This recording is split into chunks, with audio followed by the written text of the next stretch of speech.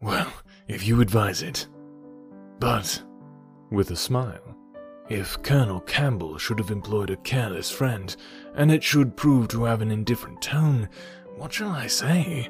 I shall be no support to Mrs. Weston. She might do very well by herself. A disagreeable truth would be palatable through her lips, but I am the wretchedest being in the world at a civil falsehood. Welcome back to Another World Audiobooks. Thank you guys so much for tuning in today.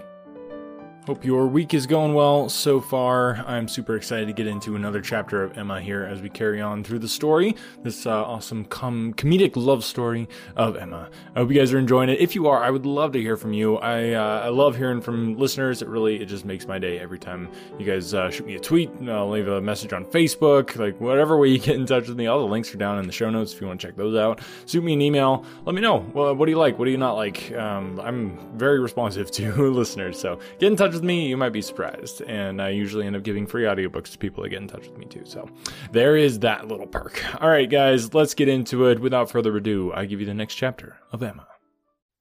Chapter 9. Emma did not repent her condescension in going to the Coles. The visit afforded her many pleasant recollections the next day, and all that she might be supposed to have lost on the side of dignified seclusion must be amply repaid in the splendour of popularity. She must have delighted the Coles, worthy people who deserved to be made happy, and left a name behind her that would not soon die away. Perfect happiness, even in memory, is not common, and there were 2 points on which she was not quite easy. She doubted whether she had not transgressed the duty of woman by woman in betraying her suspicions of Jane Fairfax's feelings to Frank Churchill. It was hardly right, but it had been so strong an idea that it would escape her, and his submission to all that she told was a compliment to her penetration, which made it difficult for her to be quite certain that she ought to have held her tongue. The other circumstance of regret related also to Jane Fairfax, and there she had no doubt. She did unfeigningly and unequivocally regret the inferiority of her own playing and singing. She did most heartily grieve over the idleness of her childhood, and sat down and practised vigorously an hour and a half. She was then interrupted by Harriet's coming in, and if Harriet's praise could have satisfied her, she might soon have been comforted. "Oh, if I could but play as well as you and Miss Fairfax!" "Don't class us together, Harriet. My playing is no more like hers than a lamp is like sunshine." "Oh, dear, I think you play the best of the two. I think you play quite as well as she does. I'm sure I had much rather hear you. Everybody last night said how well you played." "Those who knew anything about it must have felt the difference. The truth is, Harriet, that my playing is just good enough to be praised, but Jane Fairfax's is much beyond it." "Well, I shall always think that you play quite as well as she does, or that if there is any difference, nobody would ever find it out. Mr. Cole said how much taste you had, and Mr. Frank Churchill talked a great deal about your taste, and that he valued taste much more than execution." "But Jane Fairfax had them both, Harriet." "Are you sure? I saw that she had execution, but I did not know that she had any taste. Nobody talked about it, and I hate Italian singing. There is no understanding a word of it. Besides, if she does play so very well, you know, it is no more than she is obliged to do, because she will have to teach. The Coxes were wondering last night whether she would get into any great family. How did you think the Coxes looked?" "Just as they always do. Very vulgar." "They told me something," said Harriet, rather hesitatingly. "but it is nothing of any consequence." Emma was obliged to ask what they had told her, though fearful of its producing Mr. Elton. "They told me that Mr. Martin dined with them last Saturday." "Oh." "He came to their father upon some business, and he asked him to stay to dinner." "Oh." "They talked a great deal about him, especially Anne Cox. I do not know what she meant, but she asked me if I thought I should go and stay there again next summer." She meant to be impertinently curious, just as such an Anne Cox should be. "She said he was very agreeable the day he dined there. He sat by her at dinner. Miss Nash thinks either of the Coxes would be very glad to marry him." "Very likely. I think they are, without exception, the most vulgar girls in Highbury." Harriet had business at Ford's. Emma thought it most prudent to go with her. Another accidental meeting with the Martins was possible, and in her present state would be dangerous. Harriet, tempted by everything and swayed by half a word, was always very long at a purchase, and while she was still hanging over muslins and changing her mind, Emma went to the door for amusement. Much could not be hoped from the traffic of even the busiest part of Highbury. Mr. Perry walking hastily by, Mr. William Cox letting himself in at the office door, Mr. Cole's carriage, horses returning from exercise, or a stray letter boy on an obstinate mule, were the liveliest objects she could presume to expect.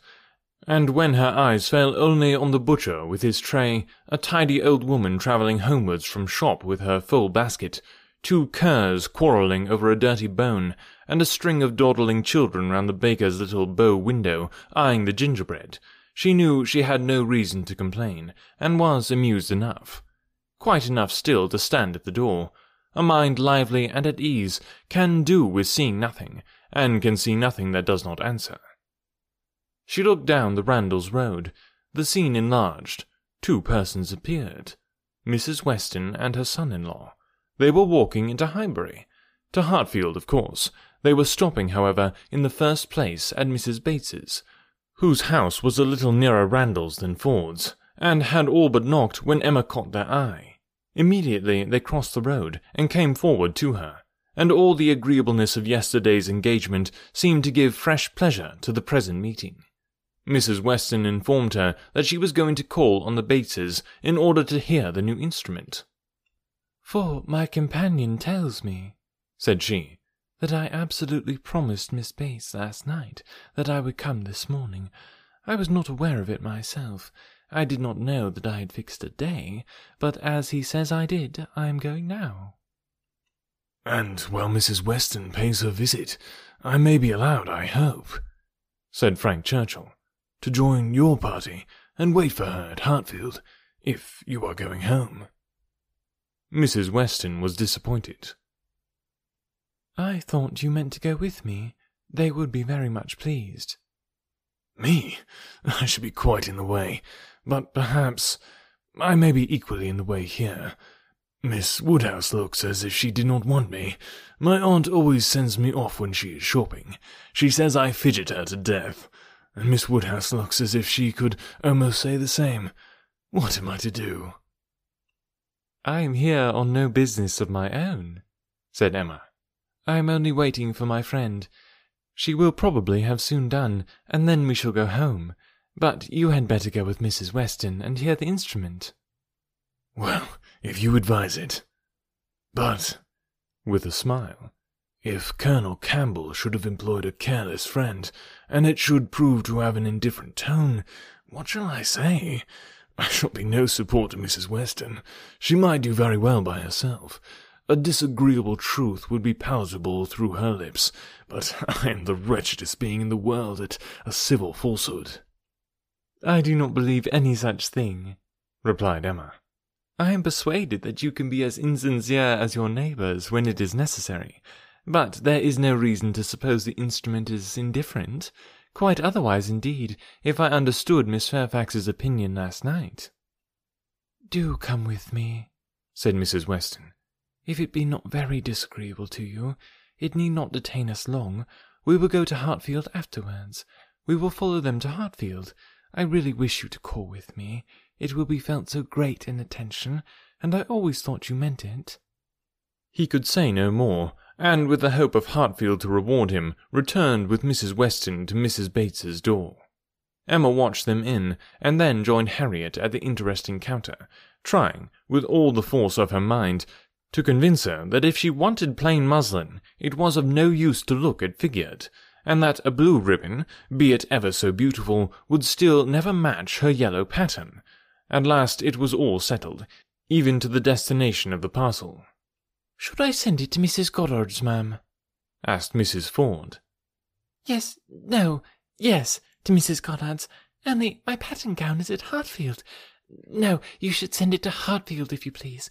But then Mrs. Goddard's will want to see it, and I could take the pattern gown home any day, but I shall want the ribbon directly, so I had better go to Hartfield. At least the ribbon. You could make it into 2 parcels, Mrs. Ford, could you not?" "It is not worth while, Harriet, to give Mrs. Ford the trouble of 2 parcels." "No, more it is." "No trouble in the world, ma'am," said the obliging Mrs. Ford. "Oh, but indeed I would much rather have it only in 1. Then, if you please, you shall send it all to Mrs. Goddard's. I do not know. No, I think, Miss Woodhouse, I may just as well have it sent to Hartfield, and take it home with me at night. What do you advise?" "That you do not give another half-second to the subject. To Hartfield, if you please, Mrs. Ford." "Aye, that will be much best," said Harriet, quite satisfied. "I should not at all like to have it sent to Mrs. Goddard's." Voices approached the shop, or rather 1 voice and 2 ladies. Mrs. Weston and Miss Bates met them at the door. "My dear Miss Woodhouse," said the latter, "I am just run across to entreat the favour of you to come and sit down with us a little while and give us your opinion of our new instrument. You and Miss Smith. How do you do, Miss Smith? Very well, thank you, and I beg Mrs. Weston to come with me, that I might be sure of succeeding." "I hope Mrs. Bates and Miss Fairfax are—" "Very well, I am much obliged to you. My mother is delightfully well, and Jane caught no cold last night. How is Mr. Woodhouse? I am so glad to hear such a good account. Mrs. Weston told me you were here. Oh, then, said I must run across. I am sure Miss Woodhouse will allow me just to run across and entreat her to come in. My mother will be so very happy to see her. And now we are such a nice party she cannot refuse. I pray do, said Mr. Frank Churchill. Miss Woodhouse's opinion of the instrument will be worth having. But, said I shall be more sure of succeeding if one of you will go with me. Oh, said he, wait half a minute till I finish my job, for, would you believe it, Miss Woodhouse, there he is, in the most obliging manner in the world, fastening in the rivet of my mother's spectacles. The rivet came out, you know, this morning. So very obliging, for my mother had no use of her spectacles, could not put them on, and, by the by, everybody ought to have 2 pair of spectacles. They should indeed. Jane said so. I meant to take them over to John Saunders the first thing I did, but something or other hindered me all the morning, first one thing, then another. There is no saying what, you know. At one time Patty came over to say she thought the kitchen chimney wanted sweeping. Oh, said I, Patty, do not come with your bad news to me. Here is the rivet of your mistress's spectacles out. Then the baked apples came home. Mrs. Wallace sent them by her boy. They were extremely civil and obliging to us, the Wallaces, always. I have heard some people say that Mrs. Wallace can be uncivil, and give a very rude answer, but we have never known anything but the greatest attention from them, and it cannot be for the value of our custom now, for what is our consumption of bread, you know? Only 3 of us beside dear Jane at present, and she really eats nothing, makes such a shocking breakfast, you would be quite frightened if you saw it. I dare not let my mother know how little she eats. So I say one thing and then I say another, and it passes off, but about the middle of the day she gets hungry, and there is nothing she likes so well as these baked apples, and they are extremely wholesome, for I took the opportunity the other day of asking Mr. Perry. I happened to meet him in the street. Not that I had any doubt before. I have so often heard Mr. Woodhouse recommend a baked apple. I believe it is the only way that Mr. Woodhouse thinks the fruit thoroughly wholesome. We have apple dumplings, however, very often. Patty makes an excellent apple dumpling. Well, Mrs. Weston, you have prevailed, I hope, and these ladies will oblige us. Emma would be very happy to wait on Mrs. Bates, etc., and they did at last move out of the shop, with no farther delay from Miss Bates than— How do you do, Mrs. Ford? I beg your pardon. I did not see you before. I hear you have a charming collection of new ribbons from town. Jane came back delighted yesterday. Thank you. The gloves do very well, only a little too large about the wrist, but Jane is taking them in. What was I talking of? said she, beginning again when they were all in the street. Emma wondered on what, of all the medley, she would fix. I declare I cannot recollect what I was talking of. Oh, my mother's spectacles, so very obliging of Mr. Frank Churchill. Oh, said he, I do think I can fasten the rivet. I like a job of this kind excessively, which you know shewed him to be so very— Indeed, I must say that, much as I had heard of him before, and much as I had expected, he very far exceeds anything. I do congratulate you, Mrs. Weston, most warmly. He seems everything the fondest parent could— "Oh," said he, "I can fasten the rivet. I like a job of that sort excessively. I shall never forget his manner, and when I brought out the basket of apples from the closet, and hoped our friends would be so very obliging as to take some— 'Oh,' said he directly, 'there is nothing in the way of fruit half so good, and these are the finest looking home-baked apples I ever saw in my life.' That, you know, was so very— and I am sure by his manner it was no compliment. Indeed, they are very delightful apples, and Mrs. Wallace does them full justice, only we do not have them baked more than twice, and Mr. Woodhouse made us promise to have them done 3 times. But Miss Woodhouse will be so good as not to mention it. The apples themselves are the very finest sort of baking, beyond a doubt, all from Donwell, some from Mr. Knightley's most liberal supply. He sends us a sack every year, and certainly there never was such a keeping apple anywhere as one of his trees. I believe there is 2 of them. My mother says the orchard was always famous in her younger days, but I was really quite shocked the other day, for Mr. Knightley called one morning, and Jane was eating these apples, and we talked about them, and said how much she enjoyed them, and he asked whether we were not got to the end of our stock. 'I am sure you must be,' said he, 'and I will send you another supply, for I have a great many more than I can ever use. William Larkins let me keep a larger quantity than usual this year. I will send you some more before they get good for nothing, so I begged you would not, for really, as to ours being gone, I could not absolutely say that we had a great many left. It was but half a dozen indeed, but they should be all kept for Jane, and I could not at all bear that he should be sending us more, so liberal as he has already been, and Jane said the same, and when he was gone, she almost quarrelled with me. No, I should not say quarrelled, for we never had a quarrel in our lives, but she was quite distressed that I had owned the apples were so nearly gone. She wished I had made him believe we had a great many left. 'Oh,' said I, 'my dear, I did say as much as I could.' However, the very same evening, William Larkins came over with a large basket of apples, the same sort of apples, a bushel at least, and I was very much obliged, and went down and spoke to William Larkins, and said everything, as you may suppose. William Larkins is such an old acquaintance, I am always glad to see him. But, however, I found afterwards from Patty that William said it was all the apples of that sort his master had. He had brought them all, and now his master had not one left to bake or boil. William did not seem to mind it himself. He was so pleased to think his master had sold so many, for William, you know, thinks more of his master's profit than anything. But Mrs. Hodges, he said, was quite displeased at their being all sent away. She could not bear that her master should not be able to have another apple tart this spring. She told Patty this, but bid her not mind it, and to be sure not to say anything to us about it, for Mrs. Hodges would be cross sometimes, as long as so many sacks were sold. It did not signify who ate the remainder, and so Patty told me, and I was excessively shocked indeed. I would not have Mr. Knightley know anything about it for the world. He would be so very— I wanted to keep it from Jane's knowledge, but unluckily I had mentioned it before I was aware." Miss Bates had just done as Patty opened the door, and her visitors walked upstairs without having any regular narration to attend to, pursued only by the sounds of her desultory goodwill. "Pray take care, Mrs. Weston. There is a step at the turning. Pray take care, Miss Woodhouse. Ours is a rather dark staircase, rather darker and narrower than one could wish. Miss Smith, pray take care. Miss Woodhouse, I'm quite concerned. I'm sure you hit your foot. Miss Smith, the step at the turning." I think I probably don't mention this often enough, but there are like a lot of audiobooks that we've done so far. We've got over a dozen, I think, in the Anotherworld Audiobooks library, and you can purchase all of them and get them in full audiobook format. If you just go to anotherworldaudiobooks.com, there's an option to buy audiobooks right there, which is pretty awesome. If you don't want to listen to individual episodes and just want to listen to the whole thing in one shot, it's nice and easy, and they're all very affordable. I try and keep them in that range, but it's a great way to support the podcast. Obviously, I don't get the full amount because it's being sold through different distributors and that sort of thing, but if you do purchase it, a little bit goes to help support the podcast, which is always nice. Or you can go to anotherworldaudiobooks.com and there's an option to request a free audiobook, so there is that option as well.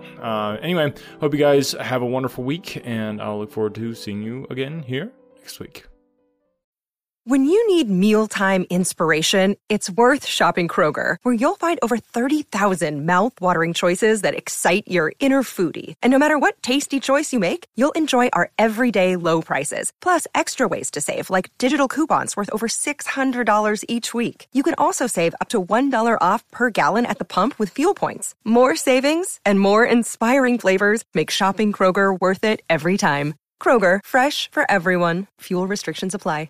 Another day is here, and you're ready for it. What to wear? Check. Breakfast, lunch, and dinner? Check. Planning for what's next and how to save for it? That's where Bank of America can help. For your financial to-dos, Bank of America has experts ready to help get you closer to your goals. Get started at one of our local financial centers or 24/7 in our mobile banking app. Find a location near you at bankofamerica.com/talktous. What would you like the power to do? Mobile banking requires downloading the app and is only available for select devices. Message and data rates may apply. Bank of America NA, member FDIC.